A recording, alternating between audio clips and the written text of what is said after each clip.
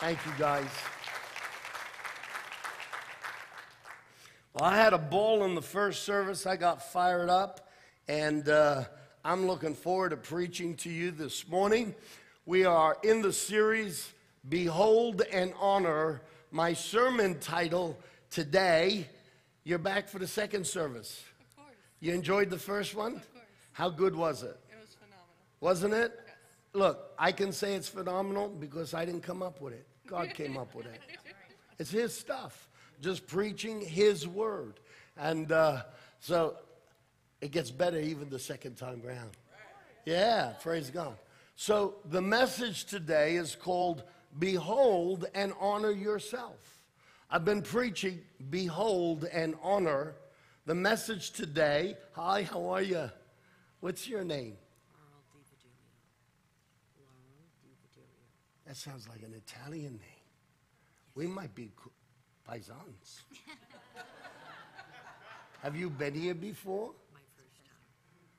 What an honor for me to meet you. Nice to meet you. God bless you. You love Jesus? That's what makes you so gorgeous. You're gorgeous anyway, but there you go. God bless you. Can I give you a hug? Good. Awesome. Amen. Yeah, give her a warm welcome. Why not? Heck. It gets more crazy. Behold and honor yourself. The series has been, g'day, Zach. You're very brave sitting on the end. You know that. The series has been Behold and Honor.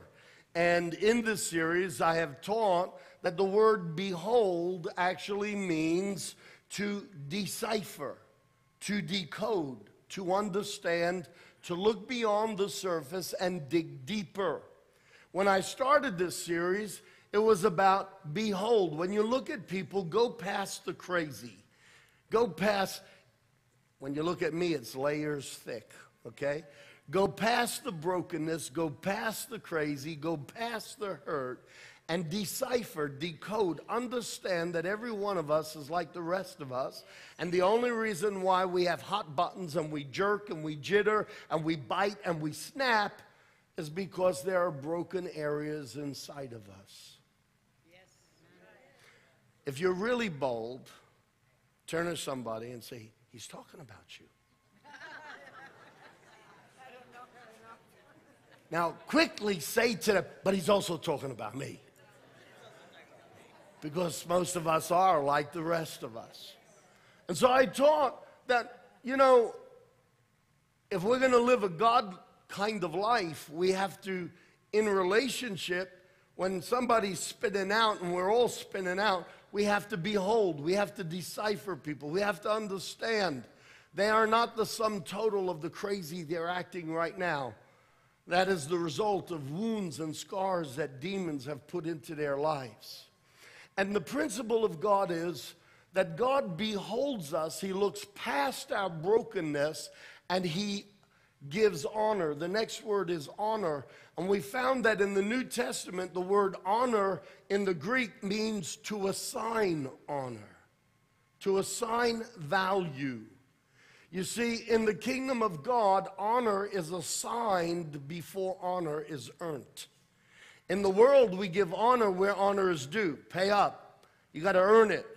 Show me you got the goods, and I will give you honor. But in the kingdom of God, God gives honor long before we ever earn it. I'll give you a quick example. In the Old Testament, there's a story of a guy named Caleb, and Caleb was part of the Hebrew people. They still weren't really organized as a nation. They had come into the promised land, and the Amalekites, the Hebrews, started to backslide, get cold on God, and they started to neglect their relationship. And when you do that, you open doors for the demonic to start roosting in your nest. And so the Amalekites would come in, and at harvest time, they would take the firstborn lambs, the firstborn cattle. They'd take the first of the crops of the wheat. The Bible says they were like swarms of locusts, and there were just thousands of them. And so here's Gideon hiding in a wine press, trying to beat some of the heads of wheat so that he could get enough grains of wheat to go to the house and say, here, Mama, can you make some bread or some food for today? And God shows up, and God says, Gideon, you incredible, awesome specimen of God. God gives honor long before we ever earn it. That's the style, that's the principle of the kingdom of God. God will give honor before we earn it. You see, it's a little bit like this. God has taken a seed, and inside of every seed of every plant, God puts the DNA of what that seed and that plant is supposed to look like. And when it goes into the ground, you don't think much of it. If I were to take a mango seed, everybody here love mangoes? I love mangoes. Even though when you get close to the seed, that fibrous stuff gets stuck in your teeth. But I love it when the juice is all over my face and it's so sweet. Yeah, it's sticky, but it is good to the belly. But how many times do we look at that seed and say, this seed is another mango tree? And inside this seed is all the stuff to make another tree that will probably produce another 1,000 seeds. And each one of those 1,000 seeds has another tree. When you're biting around a mango seed, think of it this way. You're chewing around a forest of mango trees. But we don't think of it like that. We don't see the value or the potential that's in that seed. And God designed by natural law, we put a seed in the ground and he created the sun, and then that seed is born again. It dies and it's born again, and it grows up towards the sun that God created. That's the same principle God uses with honor. He puts honor on us before we've earned it, and as the glory of God, honor brings glory, and as the glory of God shines above us and God keeps calling us by an honor, and he assigns an honor we haven't earned, we start growing into the glory of what God has called us to be. Powerful stuff, isn't it? Yeah, absolutely. And so, behold and honor yourself. Decipher yourself, decode, understand yourself. Look beyond the surface of your brokenness or your poor decisions from yesterday. Dig deeper and decode who you are in Jesus and start assigning value to yourself. Honor is assigned before it is earned. Now, today and next week, I am going to reveal to you two powerful principles that will help you to behold yourself the way God beholds you, and to release the honor, the value that God has put inside of you. I was finishing off my sermon this morning. It was about 20 to 9, and so much revelation was coming, I realized there's no way I could preach both principles in time. And so I had to turn today's message into two messages. That's how the whole concept of series started. I'm an Italian preacher. I start preaching one sermon and it's so long, I said, oh, well, I'll preach half of it next week. And when I get to that half next week, I've got even more, and then I've got even more the following week, and voila, the concept of series. It's just a nice way of saying a long-winded preacher. Today and next week, I'll teach you how to behold and honor yourself by revealing two powerful principles. I will only talk about one today, so are you ready? We're going to start with principle number one. Are you ready? Okay, this stuff will revolutionize your life, but you have to promise me, stay with me. I'm going to start by saying some very simplistic things, but they will have a powerful ending, okay? Here we go. Principle number one. By the way, a principle is a divine law of God that cannot change. God's principles cannot change. They will always be true. They will always work. And so I love preaching principles because they are principles that you could put into operation in any situation and you will see the things of God start working out in your life. So, Genesis chapter 1, verse 11 to 12. I'm going to take this slow. It says, "Then God said, let the land produce vegetation, seed-bearing plants, and trees on the land that bear fruit with seed in it according to their kind." So you plant the mango seed, you're not going to get cherries. You plant an apricot seed, you're not going to get apples. Why? Because God decreed destiny in the seed. There is a design in the seed and there is a destiny in the seed, and therefore God says every plant, every tree will reproduce after its kind because I wrote in that seed the destiny and the plan that I have for that specific kind. And so grapevines will always produce grapevines. You won't get a watermelon off of a grapevine.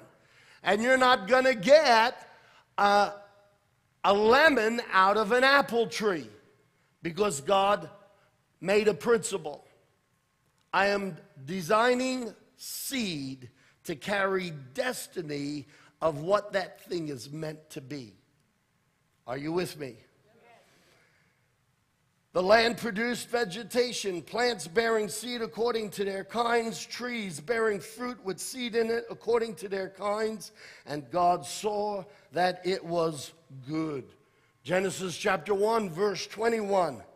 So God created the great creatures of the sea and everything living with which the waters teem and that moves about in it according to their kind. You see, when God created the humpback whale, he put in its seed the destiny of what that thing is meant to be. And he put all the DNA that will reflect the glory of God's imagination when he thought about making a humpback whale. A humpback whale will not give birth to a white shark. Just like a little guppy. How many of you have ever had little guppies? I didn't say puppies. Guppies. Tiny little. Thank God, because of this principle, little guppies don't give birth to humpback whales. Now that would be a stretch. God has this divine law working that each will produce after its own kind.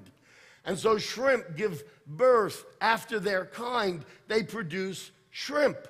This is one of the reasons why evolution is an absolute fallacy.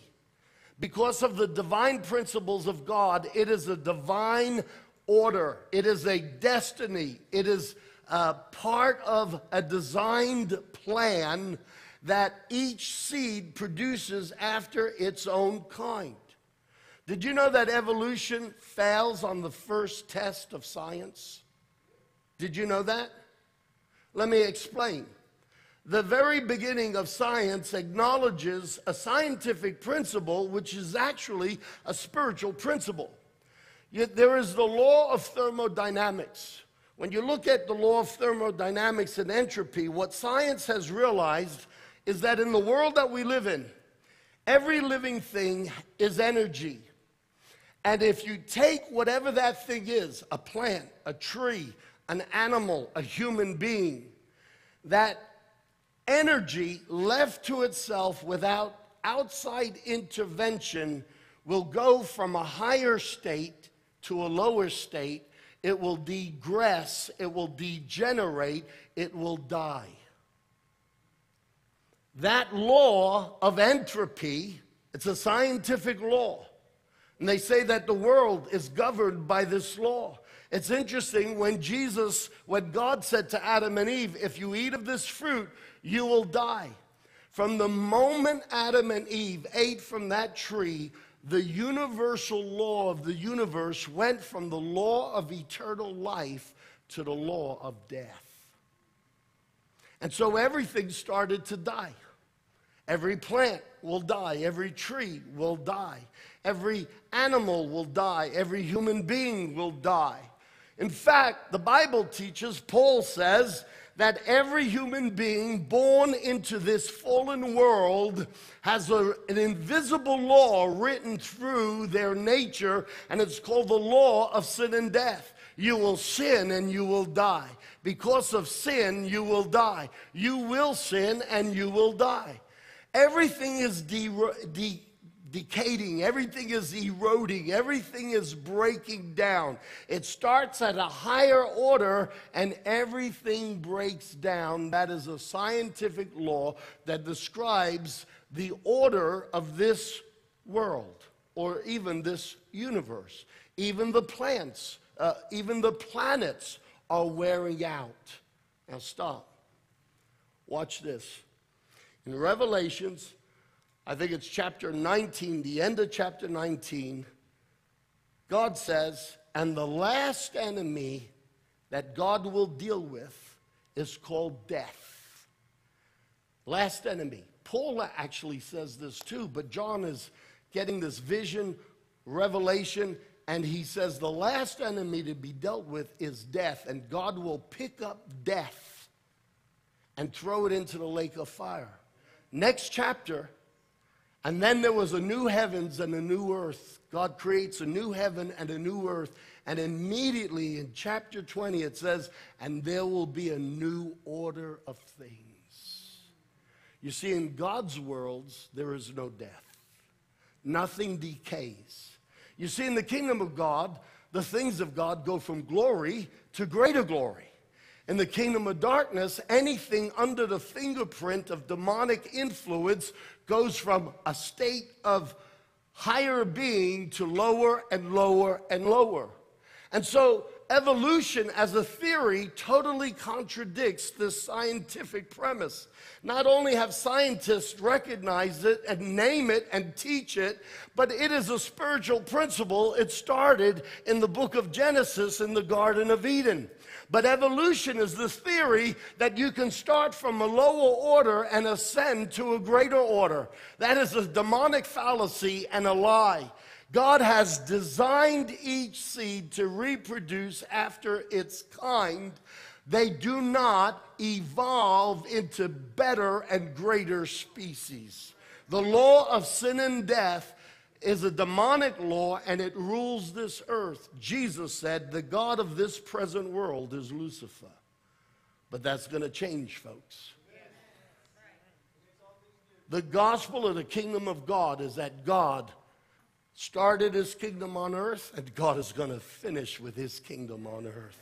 Somebody give me an amen. Absolutely. If you haven't learned it yet, God has the final say. All right. So we see here God takes trees and plants and each one reproduces according to the destiny God gave it. Every seed has DNA information and it can only reproduce after its kind. We go on and we see the creatures of the sea, and he also says in verse 21, and every winged bird according to its kind. How many of you have ever seen those beautiful, gorgeous, amazing macaw parrots draped in bluish teal feathers and yellow underpinning and just absolutely stunning to look at, and watching them fly? And then you have the red version of the macaw parrot. Well, guess what? A red-breasted macaw will never give birth. Will never give birth to a little parakeet that you'll keep in a cage. Why? Because God gave each thing a destiny. And in the law of God, it will keep reproducing according to its destiny. Everything will reproduce after its kind. Now, everything I'm saying might be interesting and might sound very irrelevant. Stay with me. I'm going to bring this to a greater conclusion. How many of you have enough confidence that Pastor Rob will take you somewhere? Okay, thank you very much. I appreciate that. Verse 24, it says, and God said, let the land produce living creatures according to their kind. This is a divine principle. God has set a law in motion, and a horse can only reproduce a horse. A horse will never give birth to a cow. And an elephant will never give birth to a rhinoceros. It doesn't matter what we try to do, the destiny is in the seed. The design is in the seed. And the seed is ordained by God to reproduce after its kind. Okay, stay with me. Let the land produce living creatures according to their kind, the livestock, the creatures that move along the ground, the wild animals, each according to its kind. And it was so. Then verse 26. Now God said, let us make mankind in our image and likeness. He didn't say, let us make mankind in our kind. You see, we're going to do a Hebrew word study here for a moment. So we're going to zoom into the Hebrew dictionary, and we're going to look at the word image. And the word image in the Hebrew is teslem, and it means to be a shade of the original. In other words, a shadow. To be a phantom, to be figuratively a representative figure. God said, I'm going to make trees and they will reproduce after their kind. I will make birds, they will reproduce after their kind. I will make elephants, they will reproduce after their kind. I will make crocodiles, they will reproduce after our kind. But we're going to make man in our image, in our teslem. They will be a shadow of who we are. They will be a phantom. They will not be God, but they will be representing figures of who we are here on earth. The word likeness comes from the Hebrew word demuth, and it literally means likeness or similitude.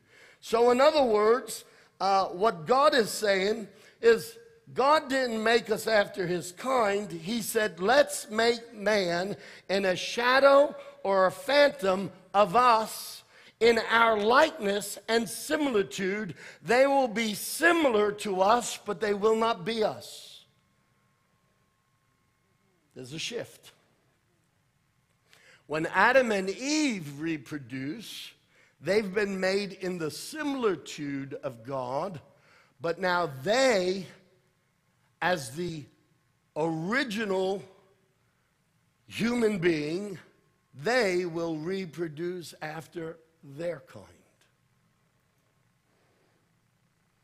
Stay with me. When Adam and Eve reproduce, they will reproduce after their kind. So Satan's watching all of this. He just fell from glory. We don't know exactly how long before this. He wanted to be like God. He wanted to be above God. And God said, no, it's not what I destined you for. The created thing can never be the creator. Hello? And he wanted to exalt himself above God. When God made man, he said, you're not God. We will make you crowned with our glory and honor. You will be a phantom of us. You will be a representation of us, but you're not God. I will make you a creature that is crowned with all of our glory and all of our goodness, and we will put all of our honor on you, and the earth will be filled with representations, phantoms, shadows of God. So Satan's watching this, and he said, we don't want the world to be filled up with representative figures who are phantoms in the similitude of God. So let's devise a way to make Adam fall from the image of God so that in their fallen state they will reproduce after their fallen kind. God intended that man, created in his image, would populate the earth. He actually said, fill the earth.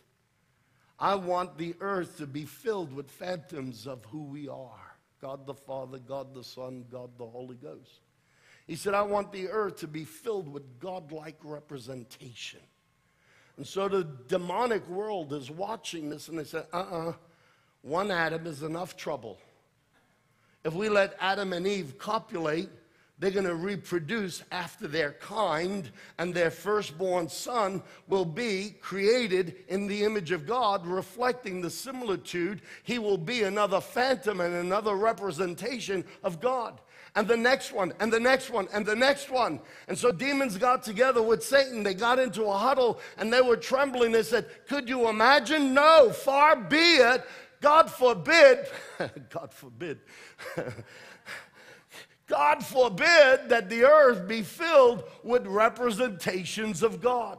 And so they came to the conclusion, if we could make Adam fall from his created status, if we could corrupt his image of God, we will corrupt the image of who he is.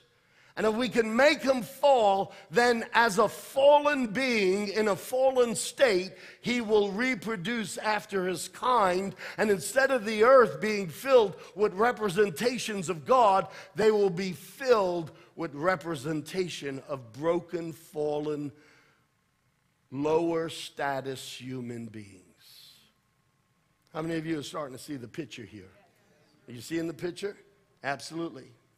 The Bible tells us Jesus came as the last Adam. The first Adam fell. He was created in the image of God. He was crowned with glory and honor. But the moment he sinned, the Bible says they saw they were naked. The first thing that left them naked was that the glory and the honor of God that had crowned them had been taken away.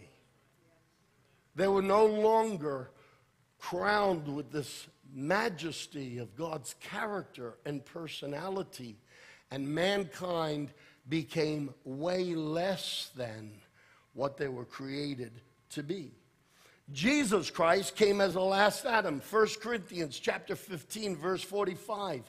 It is written, the first man, Adam, became a living being. The last Adam, a life-giving spirit. Stay with me. The first Adam, in his fallen state, reproduced after his kind. And so the earth is filled with broken people. And no matter how hard we try, who has this inferiority, who has this rejection, who has this fear, who's bound by lust, who's bound by envy and unforgiveness, and every one of us are fallen, broken representations of what we were supposed to be. We're not even a fraction of the glory that God had created us to be.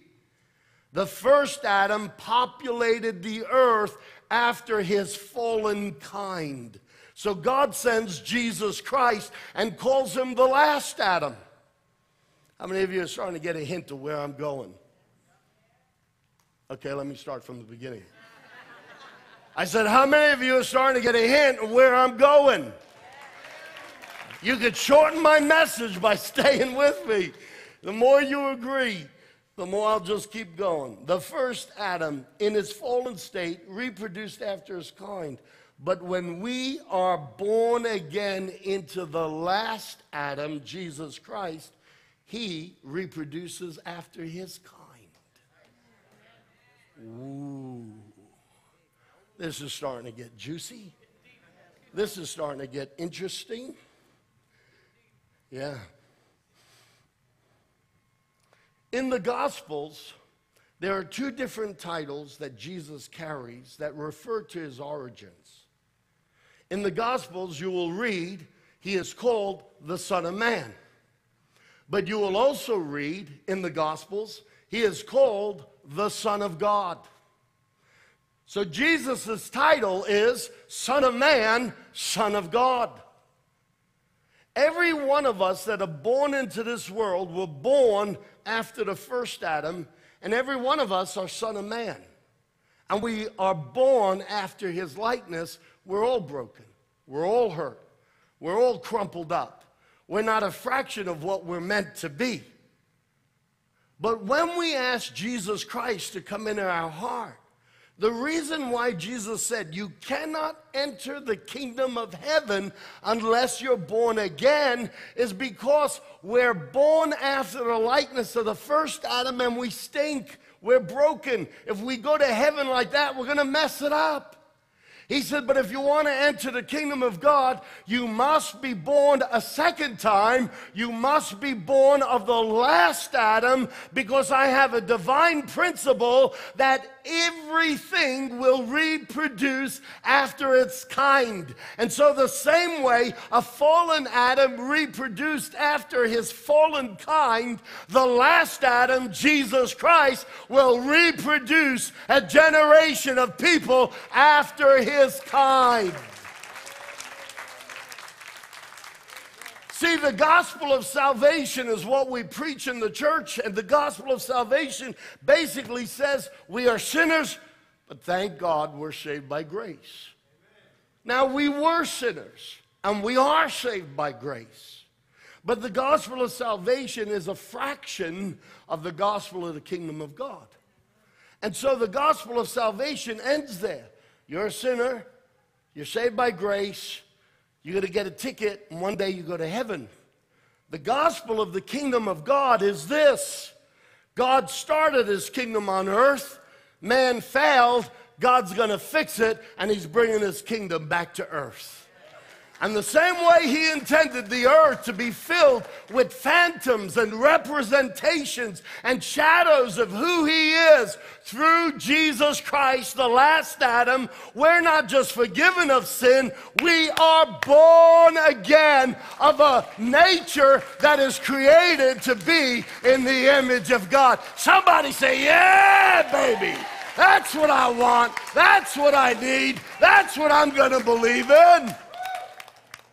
You see, the church has preached a diminutive gospel, and Paul says himself that in the church there are doctrines of demons. And so demons get into the mind, the analytical mind of religious people who don't have a spiritual connection with God, and they start to reason from a human perspective.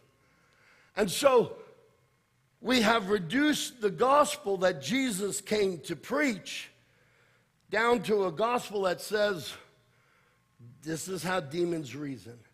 If I can't keep you out of heaven, I don't want you to act like a son of God on earth. See, he's the God of this planet. Does he want this earth filled with representations of God? One Adam was enough trouble. So he broke the image of the first Adam so that Adam kept reproducing after a broken kind. But God says, I'm one up you, buddy. I'm going to take on flesh, and I will make a flesh man who is a representation of me. Jesus Christ is God in the flesh. Now stay with me. Stay with me.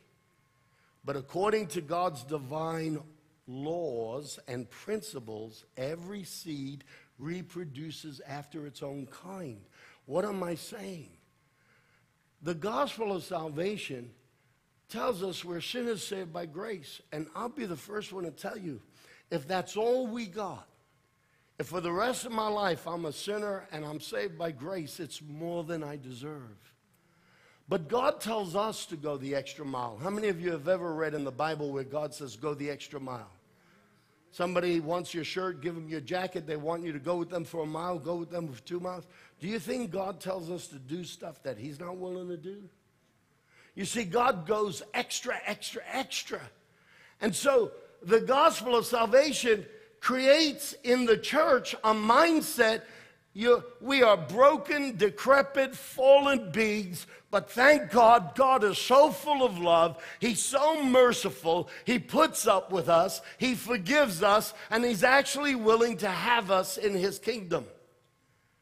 Where the gospel of the kingdom of God says, hey, listen, you fell from my original plan and my destiny, but I'm not going to be outdone. I'm sending another Adam, and he's going to be the last Adam because there will never be need for another Adam. And anyone who is born again into the last Adam, the same way they bore the likeness of the first Adam, they will bear the likeness of the last Adam, because every seed must reproduce after its kind. Whoa! Whoa! Whoa! Whoa! I'm not just forgiven, I've been transformed.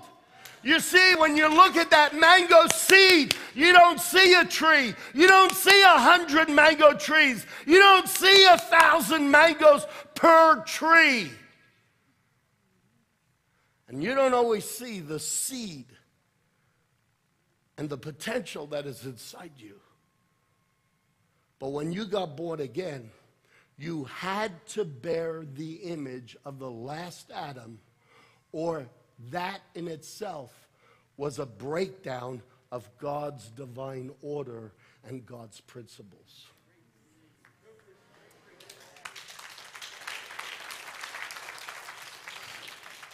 As a Christian, I don't see myself as a wreck. I don't see myself as a broken being. I don't see myself as a failure. I see myself as someone who was born into a world of mess and bore the likeness of the first Adam. But when I got born again, when I got saved, when Jesus came inside of my heart, he didn't just wash me. He didn't just clean me up. It's all right, I'm fine. He didn't just clean me up. He said, I am putting my fingerprints all over you. I am making you in my Teslim. I am making you in my Demuth. You are going to be a shadow of me. You're going to be a phantom of me. You are going to be my presence on the earth, because I am building my kingdom, and my kingdom will be filled with sons of God. Hallelujah.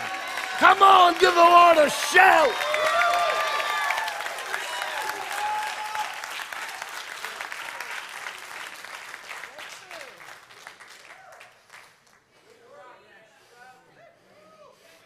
I'm going to stop here.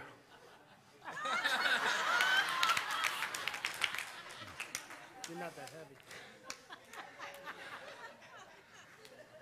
We've got to get past the concept of being sinners saved by grace. I was a sinner. I am saved by grace.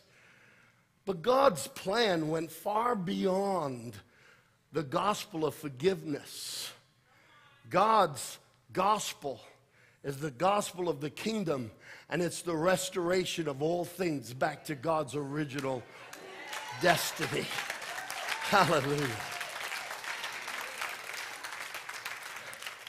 So, irrespective of how I choose to act, it doesn't change the fact that the seed that's in here is the same image of who Jesus Christ is.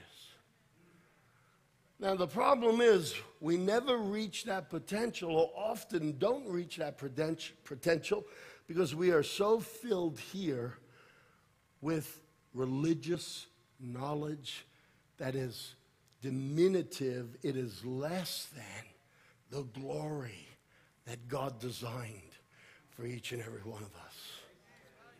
Could you imagine what America would look like if every born-again Christian in churches all over America understood, I'm not a sinner saved by grace. I was a sinner, but there's something bigger in me. There's something better in me. Inside of me is all the fullness and the potential of who God is and who Jesus Christ is. Come on, let me prove this to you from Scripture some more, so you don't think I'm running away with a heresy. I said Satan saw this, and he said, we don't want the world filled up with representative figures who are phantoms in the similitude of God. Let's find a way to make Adam fall from the image of God, so that in their fallen state they reproduce after their fallen kind. But Jesus comes. He's the last Adam. The first Adam in his fallen state reproduced after his kind. When we're born again into the last Adam, he reproduces us after his kind. If that weren't so, Jesus Christ himself would be breaking the divine principle of God. Can't happen. When you ask Jesus in your heart, your title changes. You go from being son of man. How many of you are a child of God? You have two titles that denote your origin.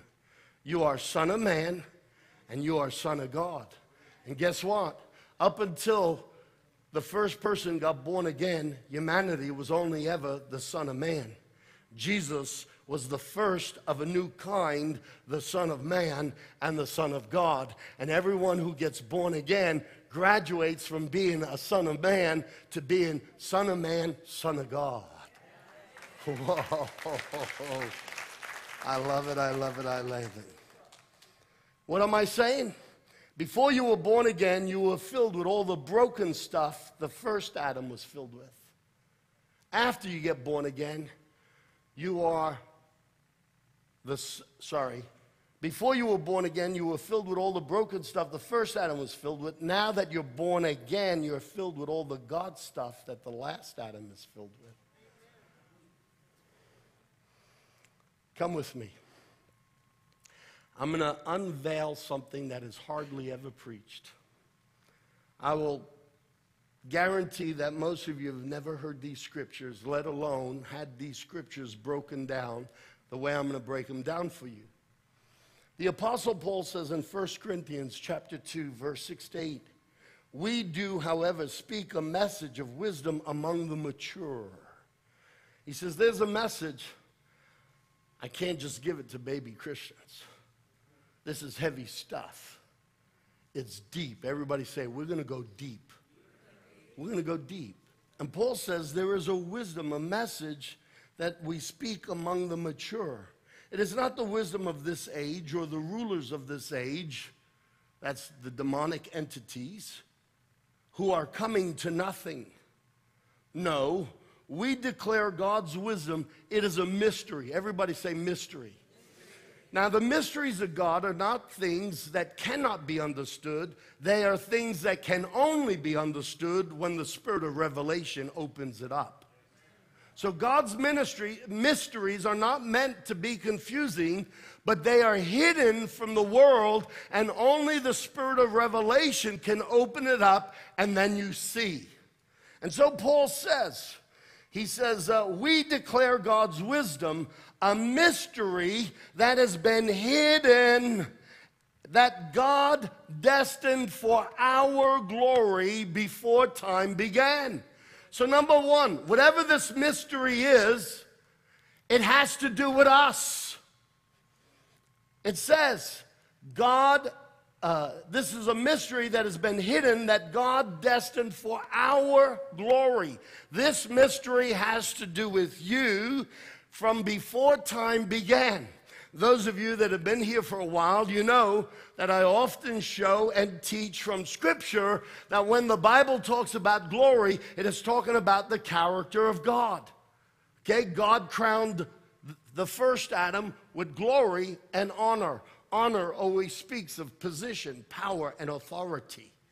God gave man his likeness. He crowned him with his glory, with his attributes, and then he put honor on man. He gave him a position. He gave him power and authority. That's why when Jesus Christ came preaching the Gospels, what did he do? He released the power of God into his disciples, and he gave them authority. That's the honor that the first man had. If you read Psalm 8, when David first quotes this, he says, what is man that you crowned him with glory and honor, that you put everything that your hands created under his feet? Isn't it amazing? The last Adam comes back, and when we're born again into the last Adam, we are not just forgiven, we are raised up into heavenly places, and we are seated with Jesus Christ. He's the head, we're the body, and he says that all things are under his feet, and if we're the body, we're the feet. The kingdom of darkness is under our feet.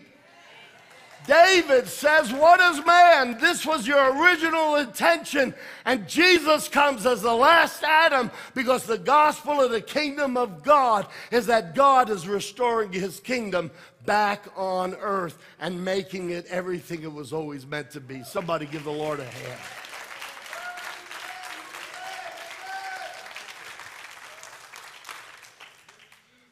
Lacey, which seat is your head sitting in? Okay? Which seat is your body sitting in? Have you ever sat in a seat and your head was on the seat next to you and your body in the opposite seat? Paul, where is your head sitting right now? Where's your body sitting? Is that always the case? Wherever you go, you never take your head off and put it in a different seat? My point is, God didn't just forgive you. He is so benevolent. We are broken wretches. We are failures, but God keeps loving us and forgiving us. No, God has transformed us. We are born of different stuff, and we sit in the same seat that Jesus is sitting in at the right hand of the Father.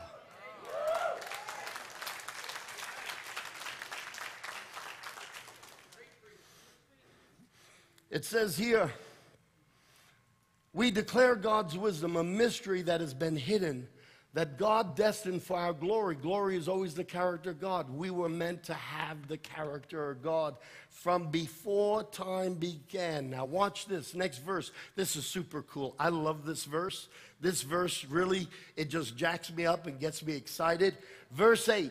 None of the rulers of this age, none of the demons, none of the principalities, not even Satan himself understood it, because if they had understood this hidden mystery, they never would have crucified Jesus Christ. What is this mystery?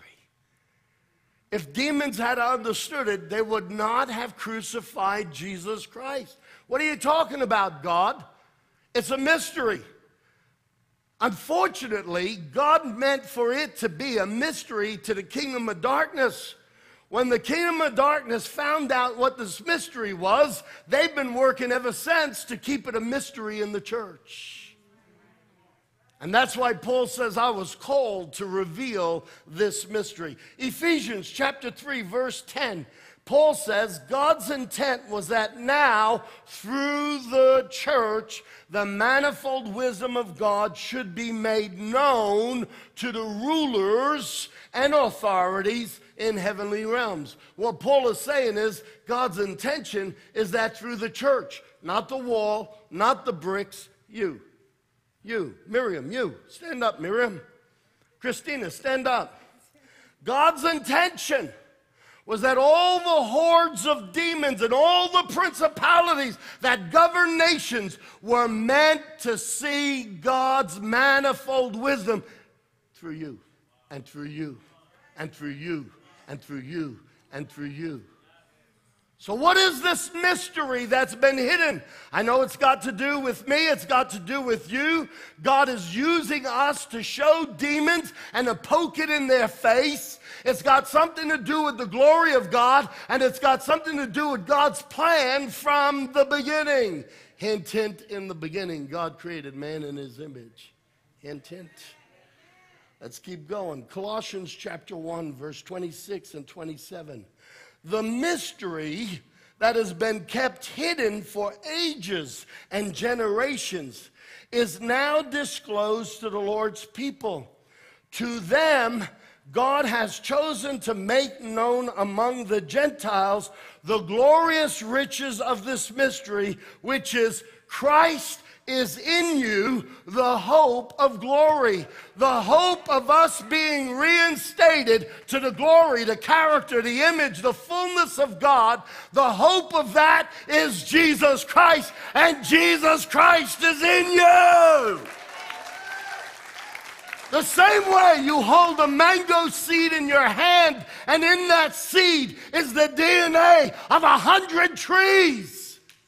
And in that DNA is the DNA of 1,000 mangoes per tree. Now, you were reproduced after the kind of the last Adam.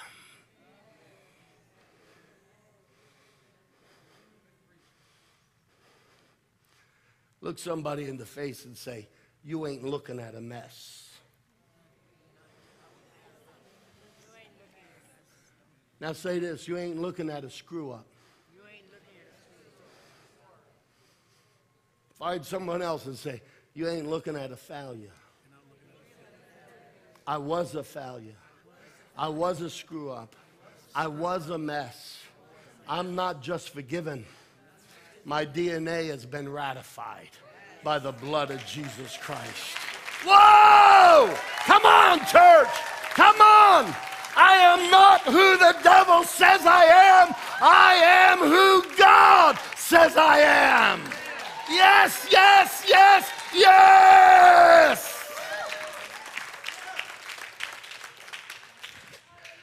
Get it. Listen, hang on. Watch me. Stay with me for another minute.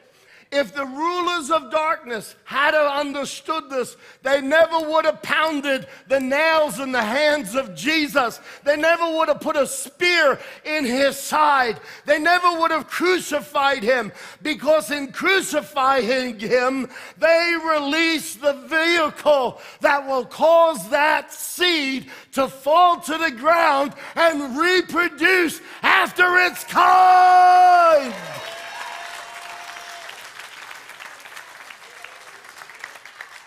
Unless the seed falls and dies, it cannot reproduce. Jesus had to die as the last Adam so that everything that is in him would be reproduced in you. I love it, I love it, I love it, I love it. Good preaching, Pastor Rob.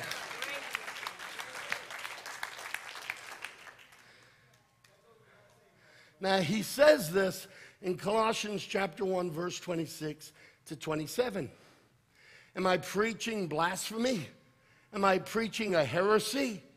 In verse 15 of the same chapter of the same book, he starts, and really he sets the dialogue by saying the Son, capital S, Jesus Christ, is the image of the invisible God. And we found that in the Greek, the word image is icon, a mirror-like representation, exactly reflecting its source. So here's Jesus, the image, the icon, the mirror reflection. When you look in the mirror, you say, mirror, mirror on the wall, who's the fairest of them all? And the mirror says, Christina. You can agree. Don't let your insecurities speak to you. When you look in a mirror and you see that image, are you seeing the real you or a mirror-like representation of you? What are you seeing? Representation of you. Jesus, in a human body, comes the way the first Adam was first built. A mirror representation of God. He comes as the last Adam because the first Adam was meant to reproduce after his kind, but his kind fell and he became a different kind. He became a fallen creature and he reproduced fallen creatures. Jesus comes as the last Adam to do what the first Adam failed at. You notice Lucifer made sure he got to Adam and Eve before they had their first child. You must be born again because you must be born of the seed of Jesus Christ, because God intends for his kingdom to be filled with mirror images of himself.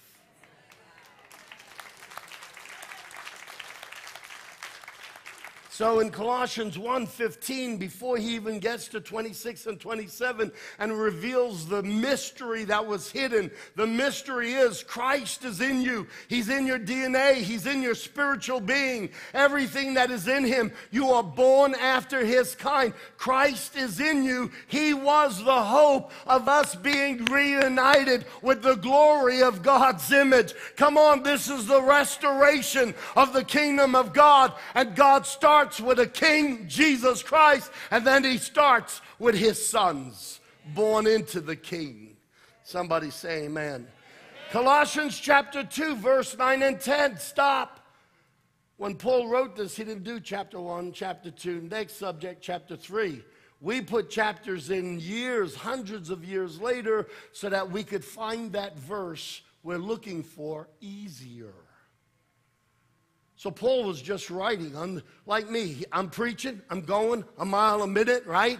Yakety yak, yak, yak, and I could keep going for another hour. Well, Paul's writing. There's no pausing. There's no stopping. The Holy Ghost is on him. And so from chapter 1, where he says in verse 26, 27, the mystery that was hidden is Christ in you, the restoration of the glory of God back into human hearts. Then in chapter 2, but there's no chapters, verse 9, he says, for in Christ all the fullness of the deity lives. Well, if all the fullness of God is in Jesus and every seed has to reproduce after its kind, look what verse 10 says, and in Christ you have been brought to fullness.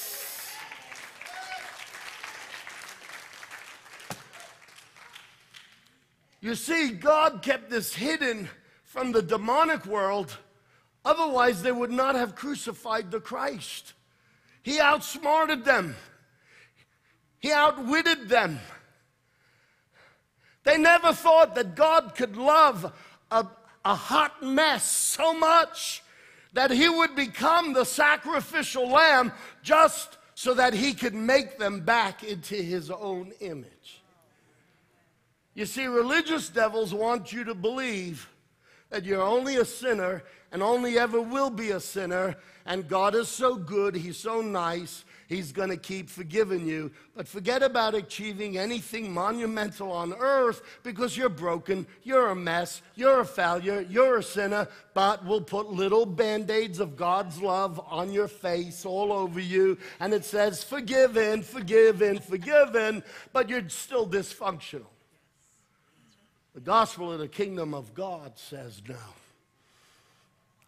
God's not going to lose his preordained destiny for humanity. In the beginning, you were meant to look like God, smell like God, act like God, but not be God.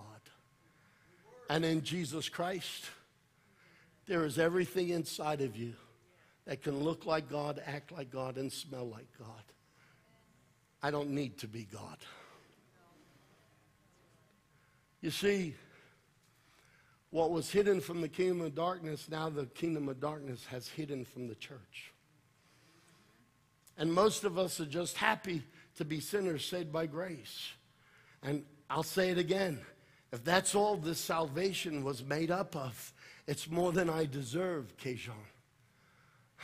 That God would have mercy on me. That God would have mercy on us and forgive us in our craziness and the stupid things we all have done. That he would forgive us is enough for me to spend the first 10,000 years when I step into heaven and say, thank you, thank you, thank you, thank you. By the way, did I say thank you, thank you, thank you? And again, let me say thank you, thank you, thank you. But that isn't all he did. He's recreating his kingdom. And Paul says, through the church, God is revealing his manifold wisdom to the rulers of darkness. You see, when demons look at us, they see the seed that is in us. And they're blown away that God could so love the world that he would take a hot mess and love it and breathe into it and then put his glory on it.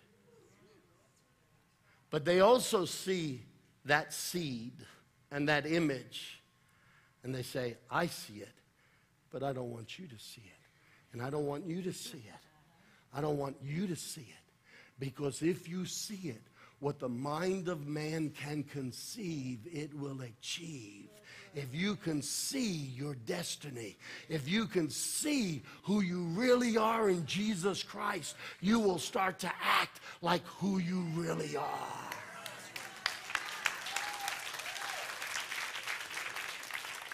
So if they can't keep you out of heaven, they will settle from keeping you from being the phantom and the representation of God on earth.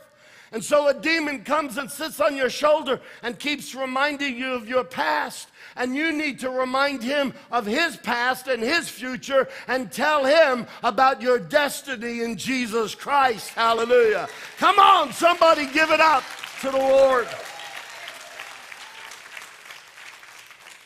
Ephesians 4:24, my last scripture. Paul says, if I'm twisting scripture, watch this. Ephesians 4:24. Now put on the new self, created to be like God in true righteousness and holiness. Sweetheart, I'm telling you, there's so much more inside of you than what the devil wants you to know. There's so much more inside of each and every one of us. Every aspect of the fullness of God was in Jesus Christ, and every aspect of the fullness of Jesus Christ is lying inside of you. And you know how? You know what God does? He wants you to behold. He wants you to look beyond, get past the surface, dig deeper, and behold yourself and see who you are in Jesus Christ, and then come into agreement with God and start assigning value to yourself because you are who God says you are.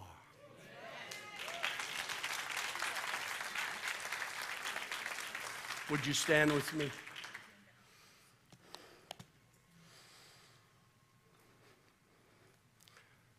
I went a little bit longer.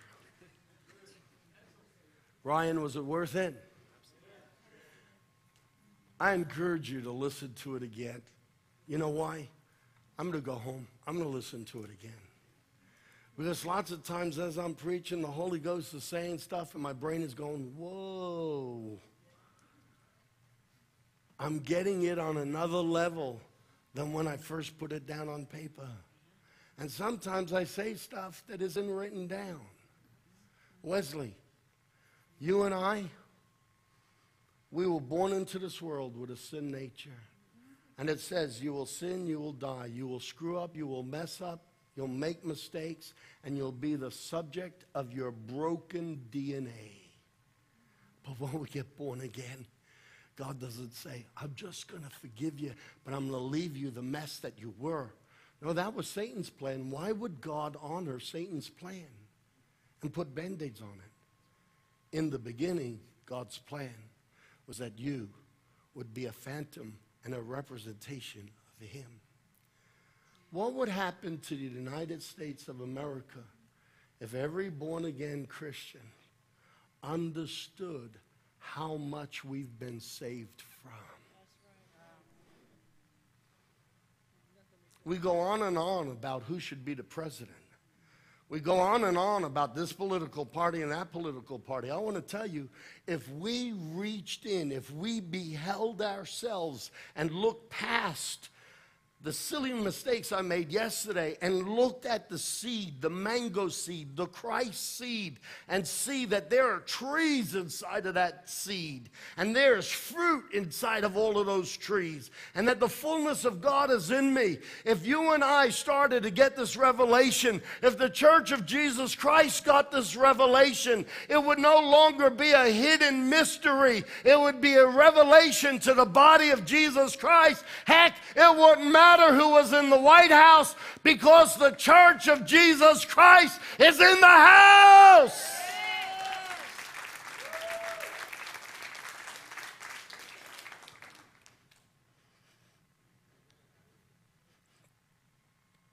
Don't let the devil start to play. Give her some volume. Don't let the devil rob this revelation from you. He wants to take your destiny away. Repeat after me. I am not a sinner saved by grace. I was a sinner. I am saved by the grace of God. But today, I look like him. God's stuff is in me. The fullness of Jesus Christ is in here. And I'm going to get all that religious teaching out of my head so that what's in here can come out. Greater is the one who is in you than we've understood. We immediately go to the next part. Greater is the one who's in me than the one that's in the world. But greater is the one who is in me. What does it mean he's in you? He's in that DNA. He's the fabric, he's the fiber, he's the design of what the first Adam was supposed to look like. And we've been recreated into that image. The devil wants to lie to you and keep you in inferiority. He wants to lie to you and keep you in a curse. He wants to lie to you and keep telling you you're nothing, you're no one, and you never will be. But Jesus broke the curse. He became a curse to set us free from the curse. Hallelujah. He who knew no sin became sin so that Rob Scarallo can be the righteousness of God. Put your name in it. That's what our salvation is. You're looking at Mr. Incredible.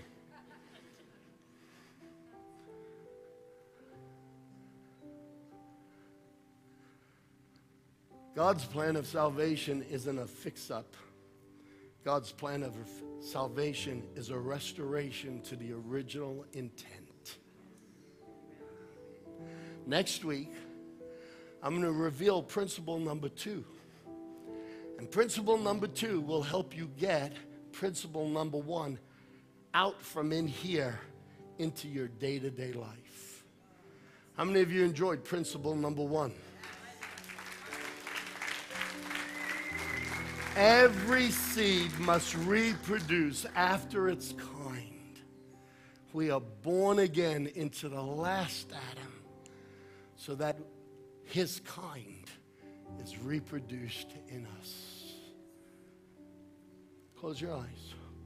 If you've struggled with despair, if you've struggled with a sense of ineptness or failure, if you feel like there's been a curse over your life that keeps holding you back, God gave me this word to set you free today. And right now, even where you are standing, the Spirit of the Lord in this revelation will set you free from the lies of the past to bring you into the destiny of your now. Religious devils will say, yeah, this will happen when we get to heaven. No. This is who you are born again into right now. I want every one of you, let the Spirit of God set you free. Father, I pray for men and women in this house who's been bound by this and who's been oppressed by that other thing and who's been in oppression or depression or fear or rejection or inferiority.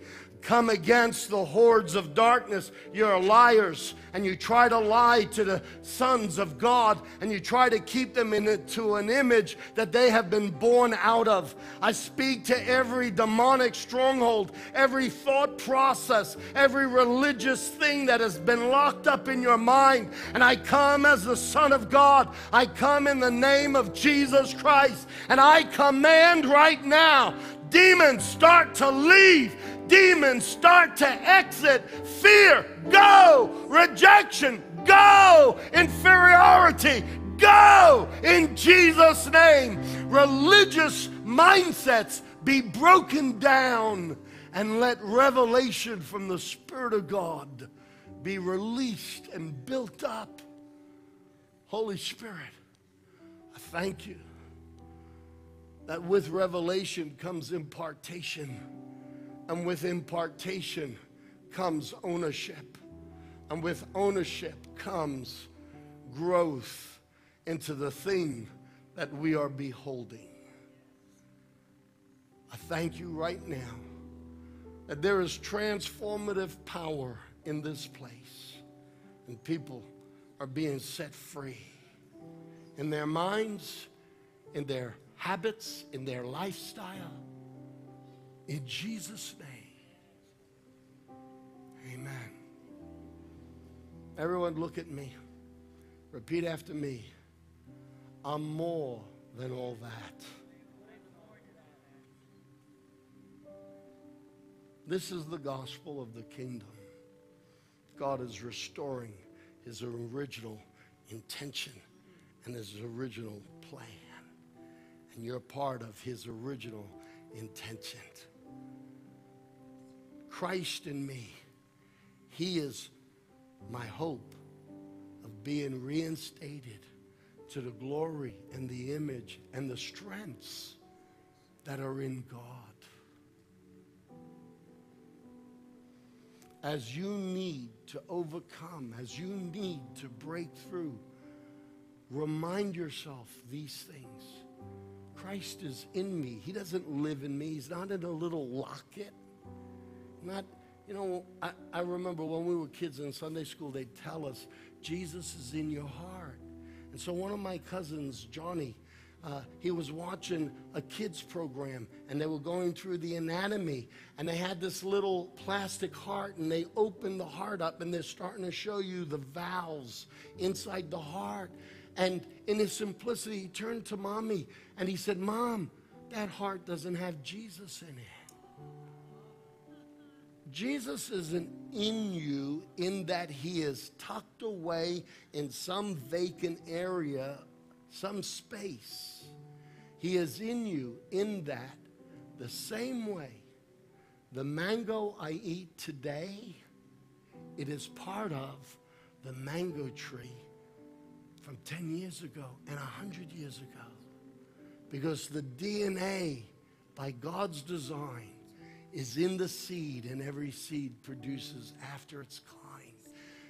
When the Bible says Christ in you, it means the fullness of God has come back into you through Jesus Christ.